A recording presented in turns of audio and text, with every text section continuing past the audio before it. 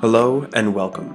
My name is Kyle Nielsen, and this is How You Level Up, a podcast where I ask questions to help you become your best self. Today, I have a conversation with Keith Hayden. Keith is an author and creator, producing works across multiple mediums, including music, podcasting, and code.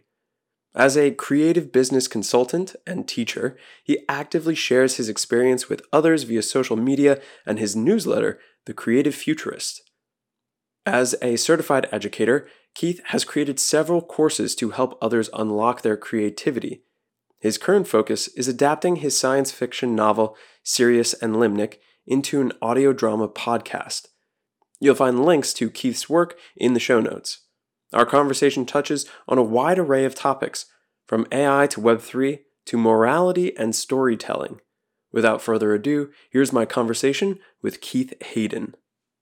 I'd love to start chatting with you then about your mission statement, because I thought it was really interesting and honorable as a mission statement. I mean, you're welcome. I don't think I've thought of a per se mission statement for myself or for a podcast. So, your mission statement, and I'm reading it here, is connecting humanity and cultures through education, technology, and story. I'd love for you to unpack that, please. Yeah, no, I appreciate you asking about it because it's something that I thought a lot about, and it didn't come overnight. Basically 2 years ago, about 2 years ago now, in 2021, I had been doing stuff online, but everything was just kind of a hodgepodge. I started writing as a blogger back in 2017 and 2018, and all I was doing was blogging. I wasn't really doing anything, but the first niche that I really got involved in was the language learning space. I love learning languages. At any given time, I'm learning at least two. I mean, right now I'm living over here in Japan, so it's Japanese, of course, but I've also learned a lot of Mandarin just by watching Chinese dramas with my wife. So yeah, and we've been doing this for the past, I don't know, 4 or 5 years now. So I can hear a lot of Mandarin. I can understand a lot. And then we're taking a trip to Mongolia in about 60 days. So I started some Mongolian. So languages are just kind of my thing. I've just got the mental framework in my mind for languages. So it started out with how can I combine writing and languages? That was kind of the thought process. The technology came in a little bit later. We can talk about my fiction novel later, but I was always kind of technology curious, but I wasn't good at it. In fact, I was I was just writing about this the other day. I was technology resistant. I mean, I wasn't like a complete Luddite to where I hate technology, but when I was a kid, I would only use computers to play games. I had a bunch of friends that were a bunch of computer geeks. They played Magic the Gathering and they were all into PC games. And I was like, I can't fool with PC games. Mouse and keyboard. What are you talking about? Hand me a controller. How do you play this game? So I would use computers only for my homework and I didn't really get into it. And then every other kind of technological revolution that we've had so many in the last 20 years or so, from cell phones to smartphones to social media, I kind of just let it pass me by. I was just kind of like, it's cute, but it's not for me. But there was always this desire to kind of learn. And so more and more now, especially with all of the technology that we've had from blockchain to AI now, I've seen the power of it to be able to tell stories better. So that's where the connecting at the beginning of my mission statement comes from. Connecting humanity, I was thinking of languages. Tech, connecting cultures, I was also thinking of languages, but then I was also thinking in more of the abstract sense as far as just kind of people from different niches, different interests. Like you and I are both veterans. That's a whole niche in itself. And so communicating to non-veterans, people who have never served, that's a different speak than somebody who has served. And so as I've gone through and built skills, I've been involved in a lot of different niches, and everyone kind of speaks their own language. They have their own flow, whether it's music, whether it's AI, whether it's military, writers. All of these I've been involved in with pretty high degree of just kind of skin in the game participation. I stay for a couple of months as I'm working on stuff, and then I'll kind of take bits and pieces of myself, and I'll take the best of things that I like from that culture, and then I'll take it on to other projects and other cultures. So that's where it came. Like, I was on a long run last year, and I was like, I'm really a bridge builder. Mm. Like a lot of people, they're a coder or they're a writer, and that's how they identify. But me, I never really, even when I was younger, I never really felt like any one label fit. Even when I was in the military, and we're all about labels in the military. Here's your rank, here's your specialty, here's your job. And I I never really let that define me. And especially after I got out, I didn't want to just be the veteran that got out, and maybe you've had this too, to where, Definitely. you're kind of typecast as a veteran. There's a certain way veterans should be. And I was like, I'm proud of my service and I'm proud of what I did. I'm not trying to say that I didn't like it or anything, but I also know there's a lot of other aspects of my personality in my life outside of my military service. So that's where the mission statement comes from. All these different places that I've been online and offline. It's kind of like, okay, I can be in a space and then go and communicate the value of that space to other people who don't understand. And then I can take the good things from that space and remix it into my stories, which I feel like stories are the vehicle. They're just the most powerful vehicle that we have for learning, for awareness, for everything. We pay attention to stories, and we Mm. always have as humans. We love them. So that's a long explanation for my mission statement, but yeah, that's basically where it came from.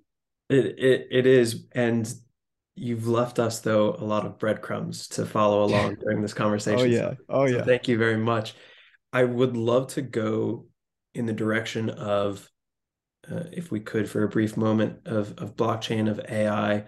of allowing technology to to help us tell the story, Yeah. or perhaps technology being the story that we tell. Yeah. And part of the reason why is I had recently been thinking about blockchain, and I recently Yeah. had a conversation with someone who's in the crypto space, and Hmm.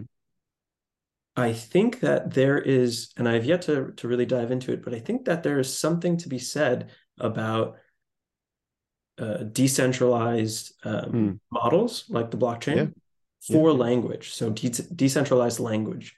Sure. And I haven't taken too much of a step into it yet, but what were you thinking when you said, blockchain AI tells a story? Yeah. So I was thinking more of the means that it can tell stories. And I know I spent maybe a couple months last year really into the NFT book space, as far as, writers just using NFTs to take their book and basically remix it into a different format to format it to the blockchain. But what I meant from technology being used, it's more as like the medium, right? The technology just allows you to do things more easily than now, especially than you could before. So when it comes to like, just for example, AI, right? Like using ChatGPT as kind of an editor or as an idea generator for writing fiction. When ChatGPT first came out back in November, December of last year, I used it to write a draft of a fiction novel in a day. Oh, wow. And yeah, and I had already, for context, I had already had this idea kind of brewing. Basically, I wanted to have something that was familiar to Japanese people since I'm living over here, like a familiar themes and things like that. So I wanted to basically through my Twitter Mhm. put out a Japanese friendly fiction story. And I already had this idea. So I used ChatGPT to outline it, to do the characters, to do everything, basically, to flesh out the idea. And it all finished up in one day. Now, is it going to be a bestseller by itself? Of course not. It's even now with GPT-4, and that was the original ChatGPT, the OG, the old news, as people in the AI space say. But It was still very capable, but I imagine even now with GPT-4, it could do a lot more. You could probably get closer to a full story exclusively with GPT-4. But that's just one example of it. Hmm. Blockchain, I I spent a lot of time researching the blockchain sphere last year and in 2021. Uh, I could never get too deep into it, and there's a lot of different reasons why, but I like the idea of decentralization. I think that's the kind of ethos of at the core of blockchain, which is a debate, right? Because a lot of the blockchain stuff is it has to be centralized to have it make sense. I think that's the hard part. But technologically under the hood, it's decentralized, but then there's one platform where kind of people go. So is it really decentralized? And it's hard to do stuff locally on your computer. And I don't know. It's just I think the blockchain, and you know this probably better than I do, the blockchain Web3 community, they struggle with that. Well, we want decentralization, so we don't have the centralized authority over our stuff, but then how the hell are you going to make it work decentralized? Everybody's got to be able to kind of maintenance their own nodes and figure out how to use the blockchain and connect their wallets. And there's all this friction to making it truly decentralized. Everybody has to be able to have this kind of capability to make it work. And if you have a centralized authority, well, I'll just log in here and connect my wallet, but then it's still centralized. So Yeah, I think that's a struggle with it. I agree with you. I think that there's something inherently tricky about trying to understand the blockchain for a lot of people, Yeah, myself included, right. because So even if, for example, we all decide tomorrow that Ethereum is the monetary system that we're going to use, right. or even Bitcoin, we're all still agreeing on one thing, right? Right. And so then now we're saying this one thing is the money we're using, Yeah. and to someone who doesn't understand deeply the blockchain or cryptocurrencies, they're like, well, Right. then that's centralized, and Exactly. Yeah. and I have trouble explaining it beyond that, right? It's hard. Because I don't understand, or not that I don't understand, but I'm unable to eloquently articulate that. Well, no, Yeah. it's not centralized. Although the way that you access it might be centralized. Like you will log into Exactly. a wallet, or you do need to join a centralized exchange. Um, Right. there's some talk about decentralized exchanges, Yeah. but I don't know much about it yet. Yeah. That's the struggle. And I feel like I that friction side that you're talking about, Mm, that forward facing Web3 and blockchain, it does feel very centralized when you just interact with it. But really where the decentralization comes in, and anybody who's been in the blockchain and Web3 community long enough knows this, is it's the back end. The back end is where you have this kind of breakup of things where you have these layers, and then you have these roll ups to where you can use these different layers to basically you're not plugged in to the big to where everybody can see you. And I think to average people, that's really hard to explain. That's mm. really hard to see. The only reason I know all of that, what I just told you, is because I spent months reading and listening Bankless podcast. I mean, I went down the Web3 rabbit hole, man. I was sucked in. This was late 2021, early 22, when I was just consuming everything Web3. In a lot of ways, it feels very similar with AI now. The difference is AI is a lot more accessible, and it doesn't have that, well, we have to be decentralized kind of debate within itself. And there's other debates around AI that we can talk about, but Mm. it's less a challenge of access and understanding. Whereas block Web3, it took me like 2 or 3 months just to figure out what the hell are we talking about here. I Yeah, mean, when you say Web3, you may mean something different than when I say Web3. Even now with AI on the scene, people are saying that, well, AI is the true Web3 because you're generating stuff and it's a different way where we interact with the internet and how we think of content. Everything's kind of being flipped on its head. But then you have people saying, no, that's not Web3 because it's still centralized.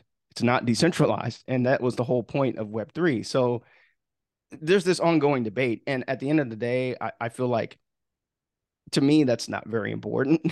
It's yeah, whether yeah. or not this technology is good for me as a person, for you as a person, for humanity. Like it's this tit for tat of what is it really and what's the definition. I don't know. There's people arguing about that. I see it online, and I'm like, I think we've lost the plot here.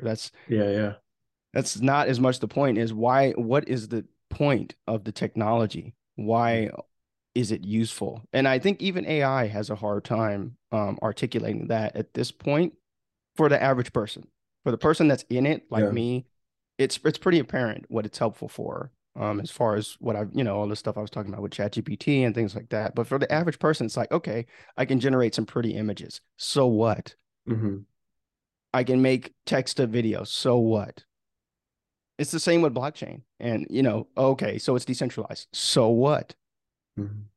And I think as a community in these technological communities, I think that's the hard part going forward is how do you articulate the value of the tech to the average person, which is most people. Most people don't have the time to sit around and listen to all these podcasts, read all these papers, watch all these YouTube videos. Hell, I have more time than the average person, and I don't have time to go and go and understand all this stuff. So anyway, I'm kind of getting off on a tangent, but No, no, that's perfectly all right. I think you're right again, and it's hard to explain something like blockchain, or it's hard to unpack how yeah, important AI is, because blockchain is inherently also it's a disruptive technology. It's supposed to replace absolutely. certain systems and Yep. technologies that we currently use, and it's Yep. a lot easier for, the everyday Joe to understand AI because it's a tool. It's a tool Right. that the everyday person can use. Right. And I think that also makes it a little bit more welcoming, right? People are a little Yeah. bit more like, oh, Absolutely. this helps me write, or it helps me draft a story. I can use this for work. I can use this for school. Right. And yes, though, how are you using it? How are you engaging with it? Right. Not that Yeah. there's a right or wrong way, Of though course. I imagine that the prompts that you provided to ChatGPT to create that story, you took time to figure out what the prompt Oh was. yeah. How is it that I want the story to be, output to me in a response? What is Right. it that I'm trying to seek? Let me change some of my language. And I think that's Absolutely. part of the the decentralization language that I Mm, was referring to earlier, which is like, mm, even though you're so, quote unquote, prompt engineering with an AI, you're right. really just also communicating. Like if That's you it. can prompt engineer really well, you can also speak to another person and, get your point across, or, dive into a topic that they know about and you want to understand deeper. Absolutely. Yeah. And I think that is I feel like that's the power of AI because I was talking to a friend last week and I had asked him, hey, of course he knew what ChatGPT was, but I was like, hey, have you used it? And he hadn't used it. And he was like, well, I want to think I haven't used it because I want to think for myself. And I didn't push back, but I would just like told him, well, I see your point, but it also helps you augment and clarify your thinking. And as you know, it won't work. The quality of your output is going to depend on what you put into it. And if you're just like, write me a story, you're going to get some random, probably pretty bland and general story, even if you use GPT-4. But as you dial in, well, write me a science fiction story set in the year 2160. It's in space. It's around the planet Jupiter, and I want to include something about fairies, wizards, and magicians. Once you start getting down to that level of specificity, then you're going to get a better output. And I think a lot of people, when they first encounter ChatGPT, it's somebody telling them, "Oh, use it to market your business. Use it to write your emails." And they're like, "Okay, so it can write my emails and it can market my business. Cool." And they see this singular use case but they don't bother to try it for other use cases. And it's like, what you don't understand is this is a blank canvas. You can use it for anything you want. And I think people have a hard time wrapping their head around this, that there's this blank canvas that will talk to you like a human that you can program basically to be whatever you want it to be in as high a level or as low a level as you want. I think when people wrap their head around that, and it takes some time to, because this is brand new. You've never been able to do this in the history of humanity. Mhm. You've never been able to do this until ChatGPT came out and popularized it. I mean, there's people researching this for years, but it was only for those eggheads and people researching it. For us normal people, the only way you're going to get access to this is through something like ChatGPT. And now you have it, and it's only been out for what, about 5 months now, not even half a year. Mm. And it's totally different framework and mindset you have to get into before you approach it. So I just tell people to, give it a chance. And I've definitely come off, I probably as like this, what do they call them? Tech bro. Yeah. I come off as this tech bro, this black tech bro coming up like, hey bro, have you tried ChatGPT? Hey man, you're missing out. You're falling behind. You need to get with it. I'm not trying to come off that way, but I know that's the way it comes off to some people. And I've definitely had people like unsubscribe and unfollow me and stuff um because I am taking a stand with this technology because I see and that's fine. People are gonna, have their different opinions, but I see the potential in this to really augment people and make their lives better, make it more efficient, and educate. At the end of the day, I'm a teacher. Along the long list of stuff that I'm good at, I'm a certified math teacher in high school. So I'm used to not being liked for trying to teach something that people don't want to Yeah. learn about. So Nobody that's loves another their math teacher. everybody, other teachers be looking at me like, math, bro? Really? When I was in my teacher training a couple years ago, it's like I remember going into one of the classes and like 50% was like English and history, you know, and there was maybe like 10% of us who's doing math. Mm. I mean, that's just the way it is. But I mean, I see that same kind of challenge related to AI, right? You're educating people on something that's completely foreign, that is brand new, that is very scary because there's a lot of I understand this perspective of there's this narrative out there that AI is going to take your job. AI is going to take over the world. And you've probably seen this stuff. And there's a growing contingent of people who have been seduced by that language and said, oh my God, AI is terrible. We got to shut this down. And there's that growing. So not only are they against AI, but they're afraid of it. And so now you've got them, the animal attack instinct, fight or flight instinct is activated. So now they're angry. They're mad at you and you know how it is today. Everything's becomes a political football. So Yeah. it becomes this red versus blue, black versus white. There's nowhere in between. And but it's a spectrum, right? Like there's a learning spectrum, especially once you dive into it. But I feel like there's some people out there who aren't even giving it a look and they're just afraid of it. And those are the people I'm trying to educate. I'm trying, there's people that are in it too that I want to educate more. But I think the people that don't know about it and they're afraid, I think that's one of the reasons why I'm doing this. Yeah. And to be afraid of something, I think is okay. It's Yeah. it's Yeah. it's where you shy away from something that creates discomfort, right? Yeah. When Yeah. when that happens, Yeah. you start to see a person not grow, Yeah. or you start to see them, same thing, I'm just saying it differently, they're stagnant. And Hmm. you kind of look at them and you're like, oh, like you're doing great. But in 10 years, you're going to still be the same person doing the same thing. You got to be Right. uncomfortable. You got to learn new Yeah. things constantly. Our world is changing too fast, and there's too many Yeah. things changing for us to say, no, I won't test out this new tool, Yeah. or you know, to be afraid of it. And you're right. I have seen a couple of things where it's not AI that's going to replace people. It'll be someone using AI that Right. replaces There you people. go. Yeah. Yeah. And Yeah. that really starts to beg the question, look, if AI is going to replace, I don't know how many, dozens, if not hundreds of millions of jobs across the world, Hmm. maybe universal basic income, everybody Right. getting a little bit of money, that Absolutely. makes a Yeah, little bit more sense. it does. Yeah. And with AI, you have the capability to actually make that happen, to basically say, well, if I'm going to pay this much for, I would have paid this much for X employee at X company, well, then I'll just give a portion. I'm not going to give a whole salary. This is just me thinking as like a business person, but I'm not going to give the whole salary to that person, but I'll give a percentage, some type of reasonable living wage to where, okay, well, you've got an AI fulfilling this role for this person. Let me give a percentage, a livable wage so they can live. I haven't fleshed out this idea very long enough, but I mean, that's kind of Let's my do it thinking to together. where, hey, yeah, man.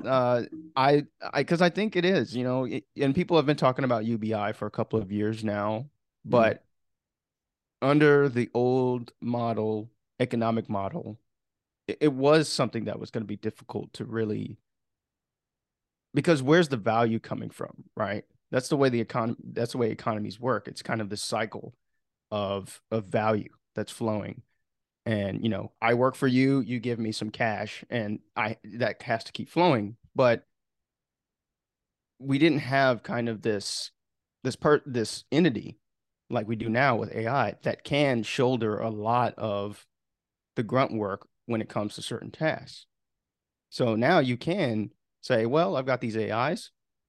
I've got real people that actually need to live. The AI is does not have the same needs as a real person.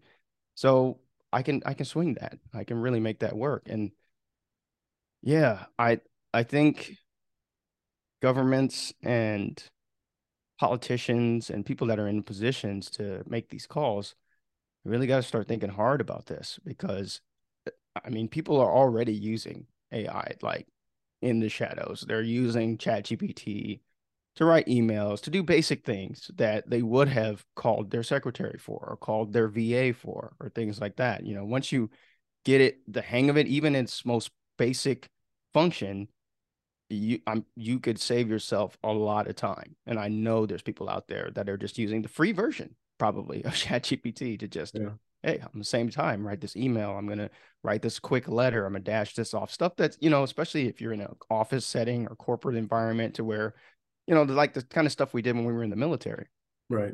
where you're just kind of, okay, I gotta send this email to the sergeant or whatever, or to my commander, the status rep, this sit rep or whatever.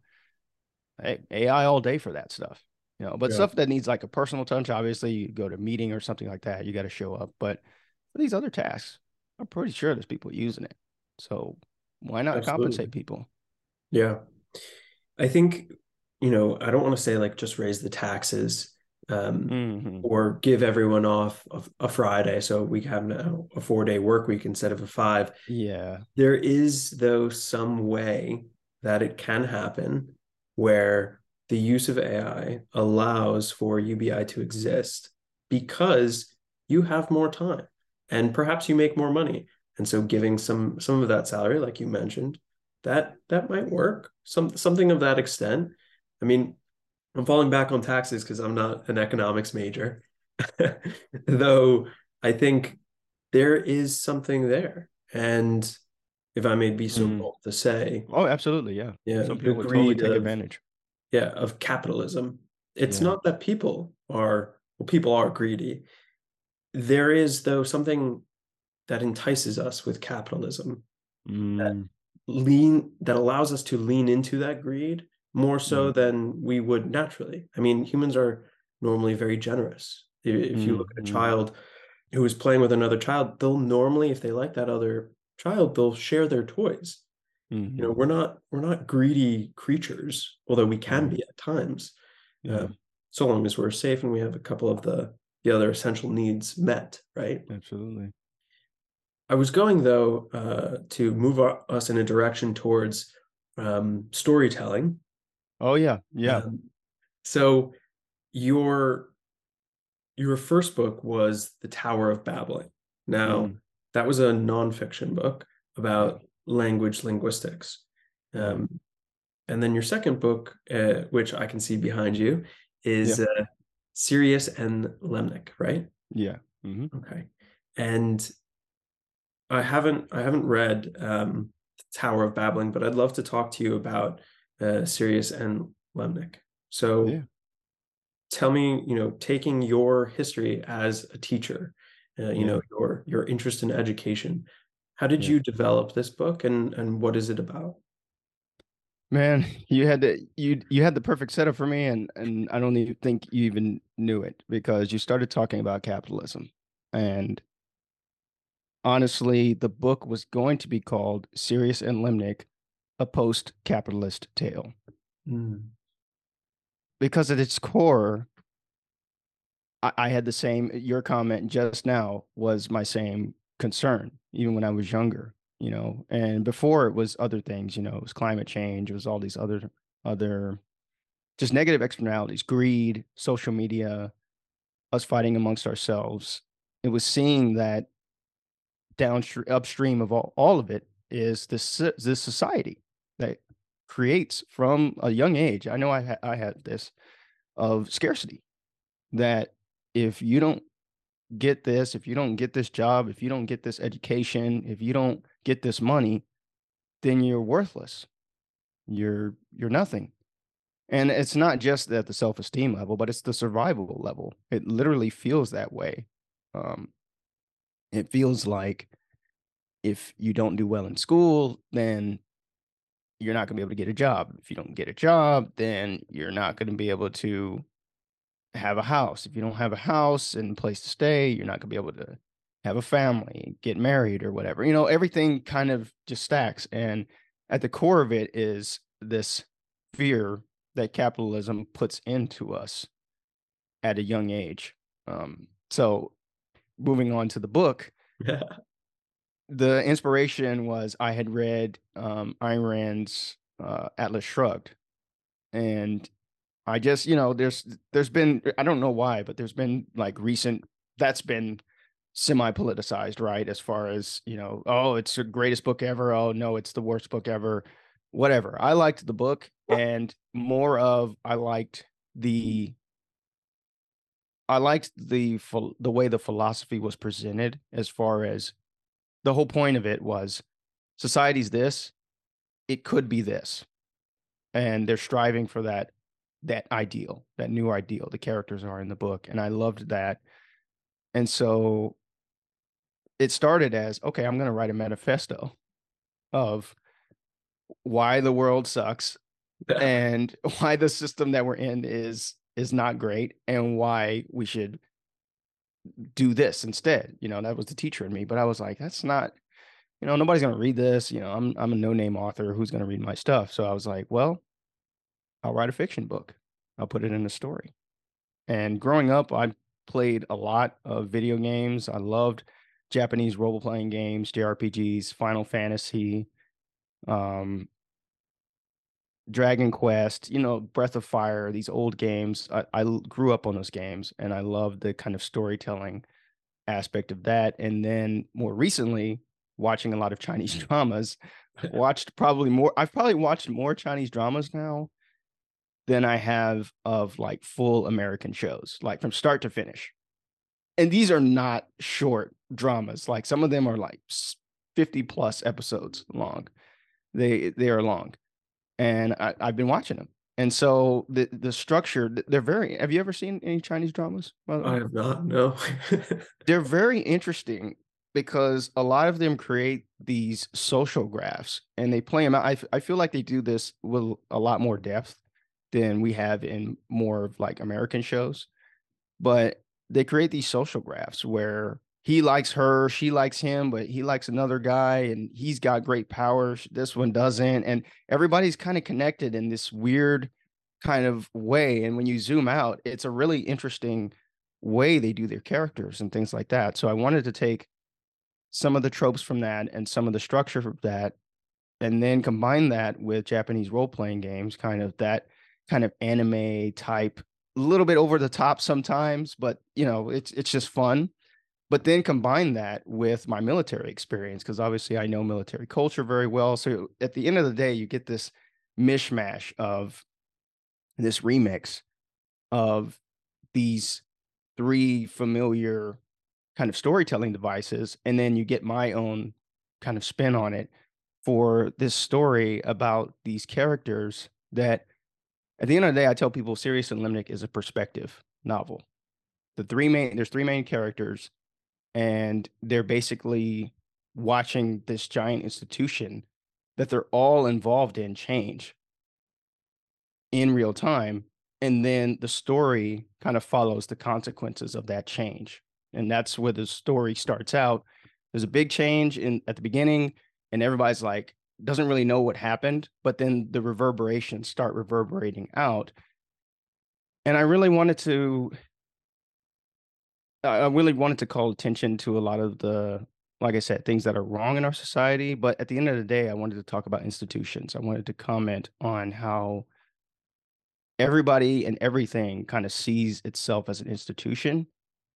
And that in itself is a byproduct of capitalism, because you need to have institutions to make products to sell to people, and you need to continuously create customers. And so when certain institutions fail, even if it's a person as an institution, then it feels like a business failure. It feels like an economic failure. And I have the characters struggling with that.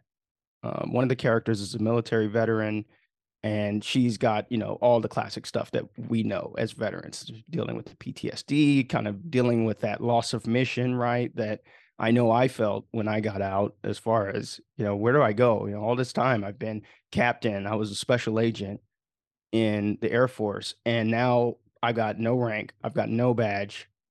I just look like Joe Black guy on the street. And that's a serious demotion when it comes to just existing. And so I've got her struggling with that. And then there's another guy who's he's the typical kind of mid-career, middle-aged. I was thinking of like a civilian contractor, to where, no offense to anybody who's a civilian contractor out there, but I've run into these types before, to where they're kind of set in their ways, and they are not aware maybe that things have changed. But then he gets caught up in it with kind of his just kind of rank and file thinking. He gets caught up in the whole story. And then the other is this teenage girl who has no idea really about any of these institutions, but she's grown up within the organization. So all she knows is this organization. And when it starts falling apart, her world changes a lot, because she's like, I don't know the other world. All I know is this great kind of utopia that I've grown up in. And so that was kind of an extrapolation of all the kids that I was working with when I was doing my teacher training. And so I take these bits and pieces of these characters, and I make them into these three characters. And of course, there's fun side characters, there's battles there. I'm just finishing up the 51st episode of the audio drama, and it is going to be amazing. It's just there's so much just sound effects, and I got my wife. My wife helps me do some of the voices, and it's just a really fun show. So that's the novel, man. That's amazing. You've taken each chapter and made it into a lesson beyond just the whole encompassing story, right? So Yeah. how did you pick those lessons out? It really just, like I described each of the characters, most of the chapters kind of focus on one of the characters, if not like a secondary character that's closely related to the main characters. So each one, I try and pepper in the scenario of each chapter, if not a lesson, an observation of, this is the way life in this new society is. Is this something that we want for our society, or is this something that we don't want? And I think that's where the lessons come in. It's really those, because I think even in the early chapters in the beginning of the book, it follows the teenage girl. Her name is Jinhua Ma, and it's typical stuff. It starts out in like, she's got boy drama. She's, trying to hang out with her friend, but then there's these things she's got to deal with her dad and all this stuff. It's typical teenage stuff. But as she's navigating those things, I'm building this world of, oh, this is where she is. It's the not too distant future. It doesn't look like it's a small town in California that I used to live in. Probably very few people know where it is. It's called Yuba City. I lived there for a little bit when I first moved to California. And so she lives in a small town, and it seems like nothing's going on. But what is happening is this: you're getting a sense of the world that she's living in, and you're seeing the different aspects of that world. And each of those chapters, I'm throwing in things like where there's a universal health care. She has to go to like a doctor and she just goes and gets patched up. She goes and just like, oh, I'm going to have to go give his daughter. They have these things called rip boards that are like futuristic hoverboards, but they look like it's a cross between a skateboard and Aang from Aang's glider from Avatar: The Last Airbender. So that you can Wow. picture this thing, and it's called a rip board. And so they have these rip boards, and then she falls off. She gets on a race with a friend. She falls off, and then she has to go get patched up. And then she's like, oh, she goes and gets patched up. But then she's like, oh, I'm going to have to give his daughter ripboard lessons again. She's just going to run around with it and do nothing. So she's complaining about this, but you see, there's a system now for this. Instead of like, well, I don't know if I'm going to be able to get patched up. No, you just go, but then you're going to have to trade your time or some other thing of value to compensate for it. And this is the way life works in this society that I've built within the novel. Mm. So that's just one example of in each chapter how there's kind of this extrapolation of from regular society to military culture to broader culture at large. What do we want? Is this what we want? And if we don't want it, then what are we going to do to change it? And those are like good speculative fiction. It doesn't give all the answers. It wants the reader to kind of ponder, look around you. You know, you see the way things are messed up now, the way certain things just don't work. And we all know they don't work. Well, what do we want?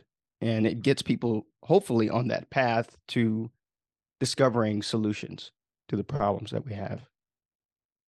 Yeah. It would be wonderful if everyone read a little bit of fiction like this because Yeah. I mean, my own story of reading was very much, I didn't read any fiction for years and Mm-hmm. years and years. I was almost a little bit like prideful, like, no, I don't read fiction. I Mm, just read nonfiction. And yeah. I think some of that pride, of course, is tied to my need to be valuable. And so I want to be Yeah. learning and be valuable to others, Yeah. um, which of course ties back to like a lack of purpose and mission when leaving the military.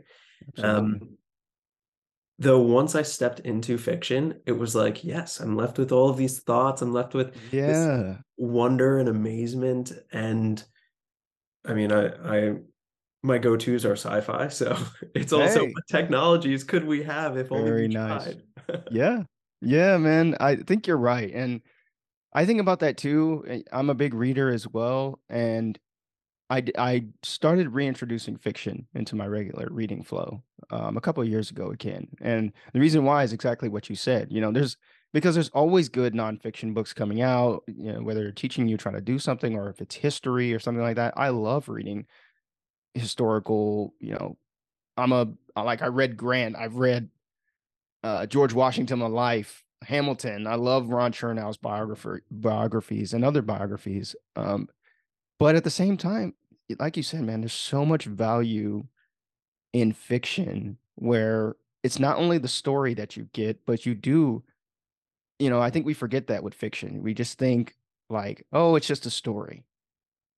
But like I said in the beginning, you know, like that's where you open your mind to somebody else's perspective, to what they saw to make that story. I think of my own novel, having written a novel now, I know like I didn't just write a story for fun. You know, maybe some people do. Maybe there's some people just say, okay, this is a fun story. But I'd argue that most fiction, the author had a point to it. They had at least at a minimum, they had a reason why they decided to put the pen to paper or put the the ink on the screen, whatever you would call it, right? They had a reason why they did that. They wanted to ease somebody's fears. Even a children's book, they wanted to put their kid to sleep at night with a nice story and have them think about maybe a moral or a lesson or whatever the cause was. There's a reason why somebody wrote that thing. And so, at a minimum, you discover that through fiction. And nonfiction is more direct. Yeah, it's definitely, if you're looking for specific skills, but man, I feel like people that don't read fiction, you miss out, on these perspectives. You get somebody's perspective through their storytelling. And I as a collector of stories, somebody who just loves stories, there's no way I'm not going to read fiction. That's right. I think that is something I've said to people who don't watch anime. Now, I know there's a big hurdle for people Yeah, who yeah. don't like watching cartoons, Yes, they can't yeah. get into it. For me, Yeah, there is so much good storytelling, so many wonderful absolutely. heart-throbbing scream like enjoy moments when you're watching Hmm. anime because of that, like you said before, over the top excitement or Hmm. drama that just unfolds and like you get lost in it. It's Hmm.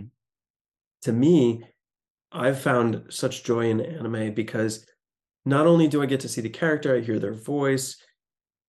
There's a piece of it though that I can also still leave up to my imagination. Like Yeah, when you see a real person on the screen, you yeah. identify with them, you recognize them as human. But when you see a Hmm. cartoon, you're like, no, I can pretend like some of this is also a little different. It doesn't have to Right, be exactly like the facial features that I expect, right? And when right. you know what a sad person looks like, if it's bad acting, oh, it's glaringly apparent. But Hmm. with anime, if it's just a sad face on the screen and the voice is what carries you, Hmm. you can be swept away. Yeah, man. I totally agree. I was just thinking about this last night. I was watching a newer Chinese drama with my wife, and I was thinking, I think that's one of the reasons why we like stories and why we like fiction is that we get the whole picture, or we can get as close to the whole picture as possible. Like we can hear people's thoughts. We can zoom out and see, oh well, he's not telling her that his this scenario in this Chinese drama we're watching right now to where the main protagonist, female, her ex is dating like her boss's daughter. And then the ex is not saying anything. And then she finds out that the boss's daughter is dating her ex, and she's not saying anything. So you have this social graph going on. And you can't get that in real life. In real life, all you have is what you see in front of you, what somebody said, maybe what they wrote, but most of the time you don't even have that. You just have to guess if people are having a good time. You can't hear anybody's thoughts. You can only see their face. You can only assume things. And in certain situations, that's very troubling. It's work situation, social situations. It's hard not to know. It would be nice to know what my wife's thinking sometimes, just so I don't just make my life easier, right? But we don't have that. But in fiction, and like you're saying, in anime and any type of fiction, we get that. And it's the closest thing we get to having an omniscient presence. It gives us that control over what we're watching. Like, well, certain things, and then you have the story aspect that's keeping you in suspense. You don't know how the arc's going to end. You don't know how the series is going to end. So you want to find out what happens to these characters or whatever. But I think that's why that's in my mission statement, because it's one of those things that's never going to go away. If you can tell a good story, then it doesn't matter the technology or the medium. Even if you don't have technology, if you can sit people around and tell them a good story, then you're always just going to have some type of value to people, because it's just, as humans, it's been the case since the dawn of time. We've always just loved sitting around and hearing, even if it's made up. It doesn't matter if it's made up. um it's a story, and if it's well structured and if it's interesting, it's going to draw you in. And whatever lessons or observations or themes that are associated with that story, they're going to hit and land harder than if it was just, here's a list of the themes you should know, ways you should live your life. I don't want to read that. Nobody wants to read that. But the story, they're going to read that. Yeah. I think this is a good moment to maybe, because you brought up your mission statement again, let's move Yeah. back over to creative futurist. What is a Yeah. creative futurist?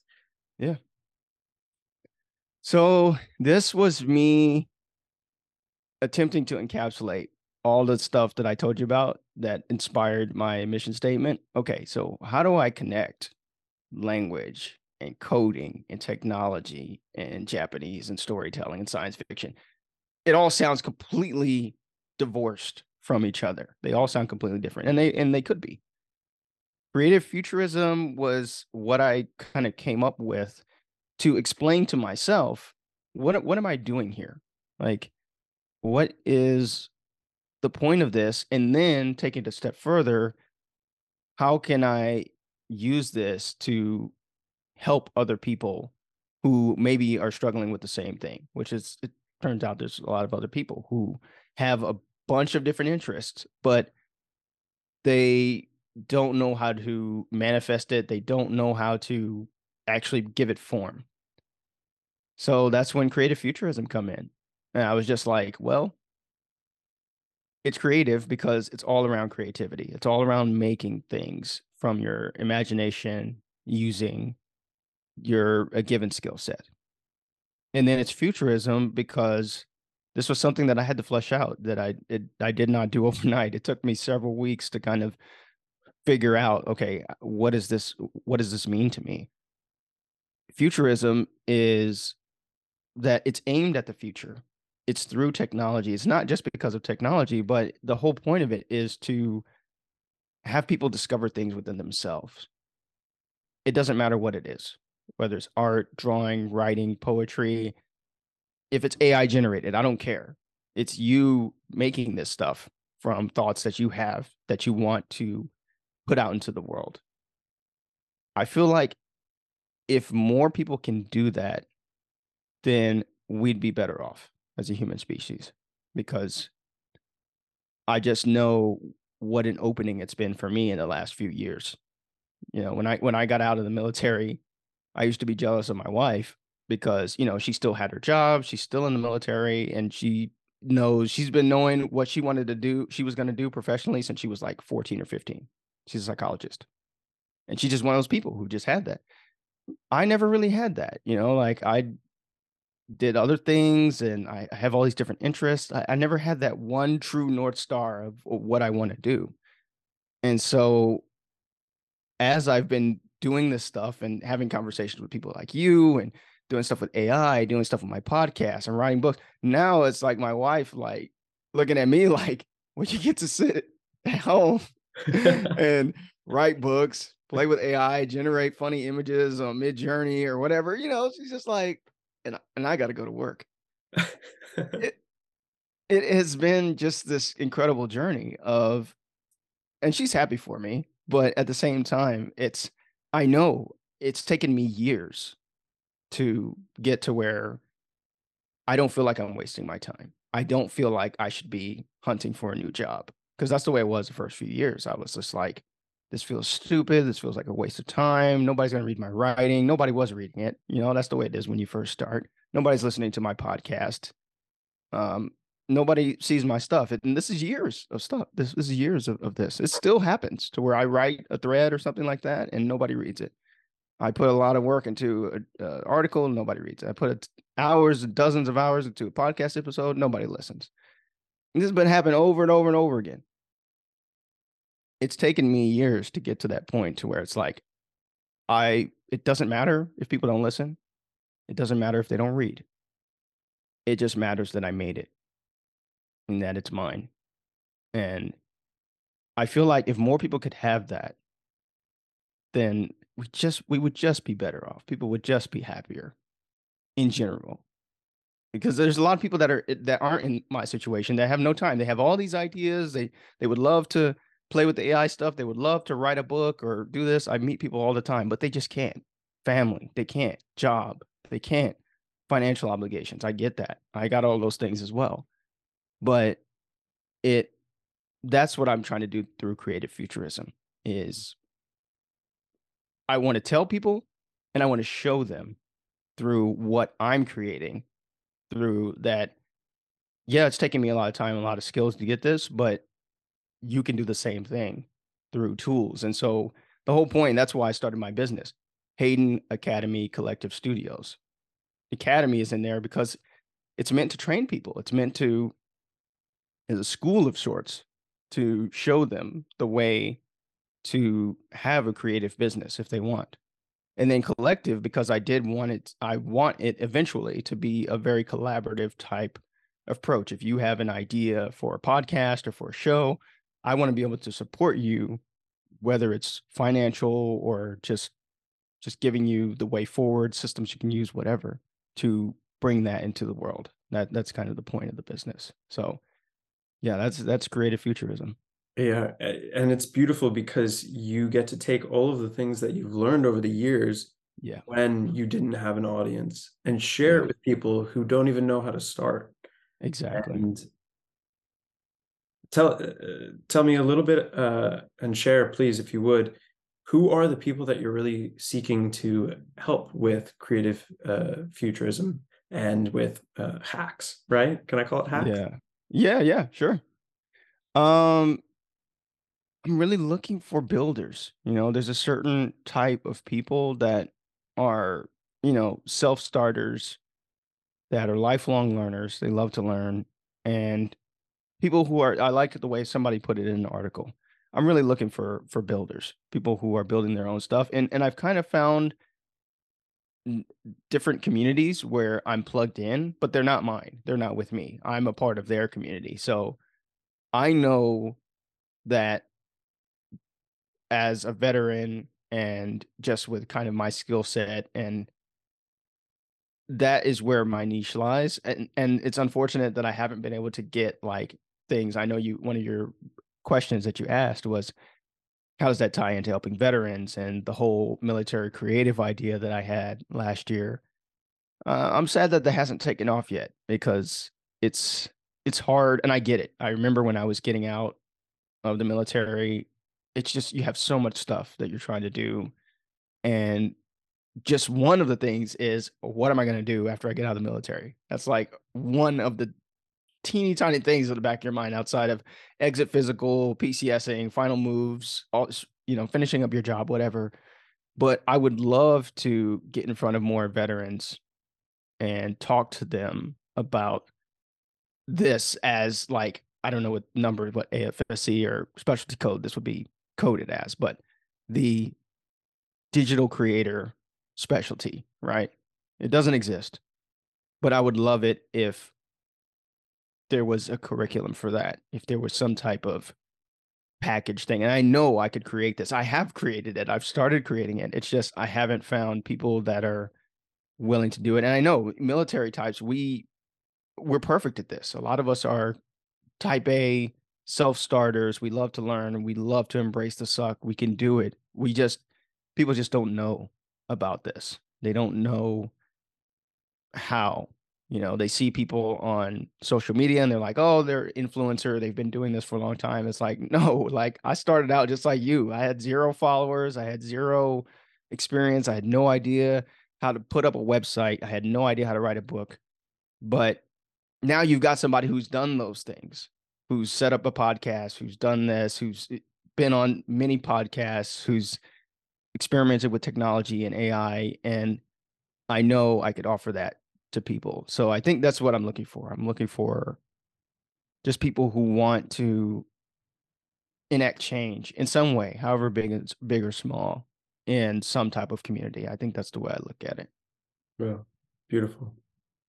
I think that the more that you continue to write, the more you continue to release your multiple podcasts, um, the Yeah, the more that people will receive it. And I mean, uh, I'd love to know more about those communities that you're a part of. I'll put some of sure. that inside of the show notes, as Yeah, well as a link to both of your books, to your podcast. All of that will be yeah. available for anyone that's going to want to read it after hearing about it and I hope listen to so. it. Yeah, yeah. I hope people find it. I decided last year, and actually I've been working on this book since 2019, really. Like 2019, May of 19 was when I started writing it. After I drafted it, I did the whole outline and I just wrote every day for that summer. I would get up And I would be like, okay, 500 words. I don't care if it's good or not. Just get the words down. I followed my outline, and that was it. That people ask how you write a book. It's really I'd say the hardest part is the commitment to it. Because the people I've heard so many people like, oh, I started this, but it's in a drawer or it's in my Google Drive and it's just sitting there. I haven't gone back to it because I don't think it's any good. Whatever. Okay, just keep writing it until you finish, and Yeah. then decide if it's good, and edit it and polish it up. So I've got a little bit of advantage in that sense because my brother has his own publishing company, Oh, and fantastic. he's published at least over a dozen books of his own books. And so he published my first book, Tower of Babbling. And so for this book, for Serious and Limnic, he did all of he did the editing and did some developmental editing. And then my wife, she went through it. Doesn't have a lot of time, but she went through and read the whole thing. And so I had help to edit it, getting a second pair of eyes. But now, hey, you can use ChatGPT to edit your stuff. And so that's, you don't even have to ask anybody. It's So so true. I wrote the book, and then I immediately started on the podcast because I was like, well, let me try and do this podcast. And so I've been working on this stuff for a long time. And I think that's what I would tell to people who are listening to this. If you're listening to me and you're like, man, he's done all this stuff. There's no way I could do it. Look, I'm telling you, I started from zero. 7 years ago, when I got out of the military, it took me 2 years to get my head on straight, to like let all of the military stuff, like put it in its place, the place that I wanted it in my life. And some people, they want it front and center the rest of their life. You know the type, the ones that they're 75 years old and they're hanging out at the VA talking to their buddies about the way it used to be. Yeah. I decided early on I didn't want to be that. I had to put the military stuff aside. But if you're listening to this, like, you have to go one step at a time. Like, you can't expect to have the complete solution. You're gonna waste your time. You're gonna go down rabbit holes. You're gonna run into dead ends. You're gonna start putting stuff out, and people aren't gonna read it. Especially now, there's so much stuff out there. People are gonna quit you. Yeah. That's fine. At the end of the day, you have to be able to do it for you in a sense. And maybe that sounds selfish, but that's the only way you'll stay in the game. If you're doing it for your spouse or doing it for the money or doing it because you feel like you have to, not gonna make it. You won't make it long. I mean, that's just facts. Those external motivations are pretty weak over the long term. But what does work is just I'm gonna I'm gonna learn something, even if I fail at it. I'm gonna try. I'm gonna put it out, and maybe even one person likes your stuff. I mean, you've already changed somebody's mind. I found the closest thing to a super fan for Sirius and Limnic that I've ever had outside of somebody that I know just 2 months ago. Book's been out for 2 years, and yeah, it's taken 2 years of beating the drum of every time, emailing 50 podcast episodes, 50 songs I've composed, who knows how many tweets. It's taken that long. To get a super fan though. to get one super fan. Hey, I'll take it, and really it just shows that I know the book is good, and I know the messages, and I'm glad you're the first person that I've really talked to in depth about it in a while, actually, about like what is it about, like the philosophy and stuff. And I love talking about that because I did put a lot of thought into how the story was structured. But it's is this just a quick aside when it comes to AI? Like, I think that's people are worried about AI kind of flooding the internet and things like that. And I could that's totally a warranted fear. I've already seen people just like throwing out apps like there's no tomorrow. Here's these AI generated articles, AI generated images, AI, AI, AI. But I think what you get when you use the generation, you get a finished product and it looks good. But that connection to the struggle is a story in itself. Like, I couldn't talk to you as easily about a story that I just had the AI generate.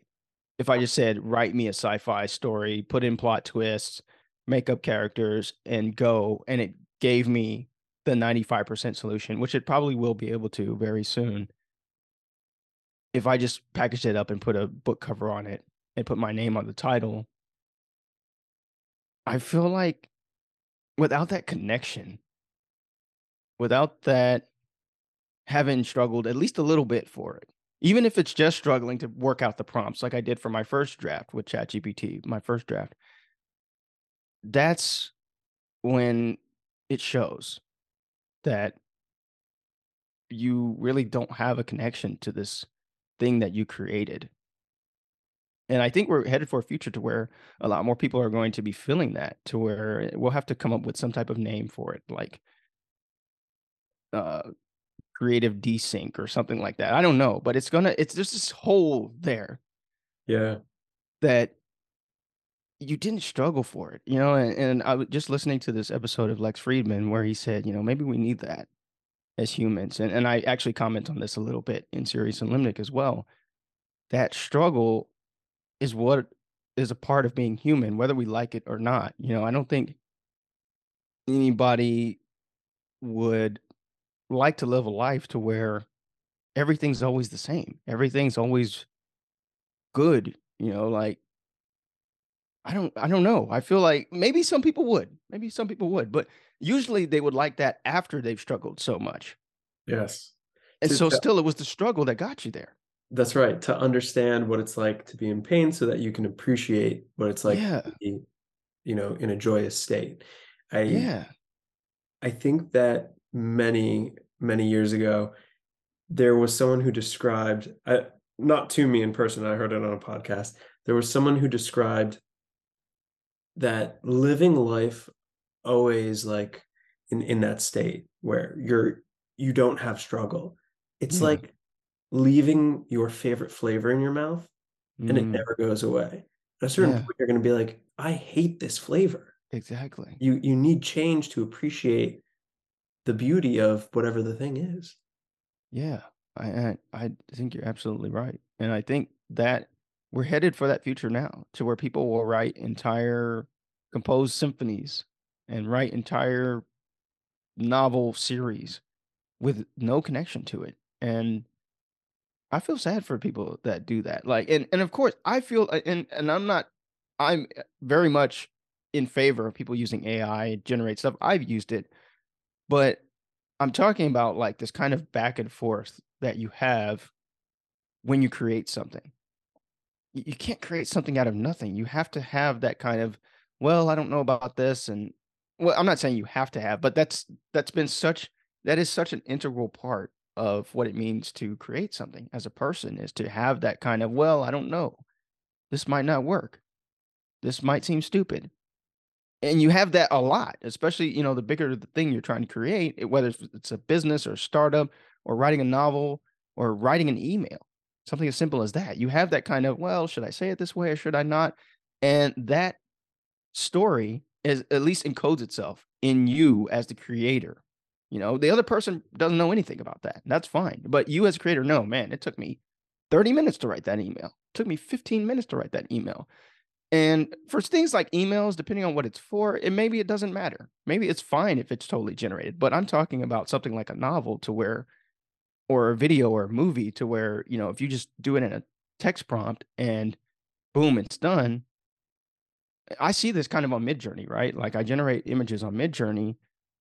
I don't have connection to these images, and I'm not trying to have a connection to these images, by the way. This is something, I'm not a great artist.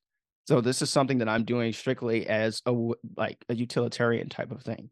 And that's totally fine. But I'm talking about when people do something like write a novel in the future and they have zero connection to it. I think you do that enough times, then there's going to be a price to pay, if you just like soul wise, right? Did you ever see was it Never Ending Story 2? I've seen it. Yeah. It's been a long time, but yeah. It's been a long time, but I believe, man, it's been a long time, but I think this is from Never Ending Story 2. But I think it was the one where he had the wishes, and every time he wished something or something like that, he lost a bit of his memory. Mm. It was something to that effect. I'm probably getting it wrong. Everybody's like, Never Ending Story. That's Yeah. not the way it is. Okay, maybe it's not Never Ending Story 2. Whatever. It was an old movie to where this concept of the more they kind of took this shortcut, there was consequences on the back end of, yeah, you're getting what you want now in the here and now, but in the long run, there's a price to pay. And I feel like that is going to be the future for those who just spam the AI, like you said, have the constant favorite flavor in their mouth. It starts to taste different when you haven't tasted anything else for a while. So I think there's going to be a balance that people need to find between AI and eventually like metaverse and AR and different world experiences. People are talking about like, oh, you'll be able to live in, a Matrix style of your own creation, right? Eventually, I'll be able to put on Right. glasses or put on contacts or whatever, and I'll just be like, oh, I'm not in Japan. I'm in France now or whatever. And it's great. And there's people walking around and I can talk to them, as if I'm in the Animus in Assassin's Creed and kind of time travel that way, right? People are talking about this. But I think there's, reality, as cruel as it can be, it's that grounding that this is the physical world that we live in. It always will be. And so no matter whatever simulation, even if you're doing something that's not as immersive, like playing a video game, you can't live there. And if you do, then there's going to be consequences in the real world for spending all of your time there. If all your friends are in the game or in the real world, then your people in the real world, they don't have you. And so this is a lot of philosophical stuff, but I don't know. Perhaps it's something we could get into on another conversation. For sure, man. For sure. All right, Keith, thank you so much for chatting with me. Once again, we're going to put everything in the show notes so folks can see and can find your book and can find your podcast, your audio drama. And thank you again for chatting with me. Yeah, no problem, Kyle. Thanks for having me.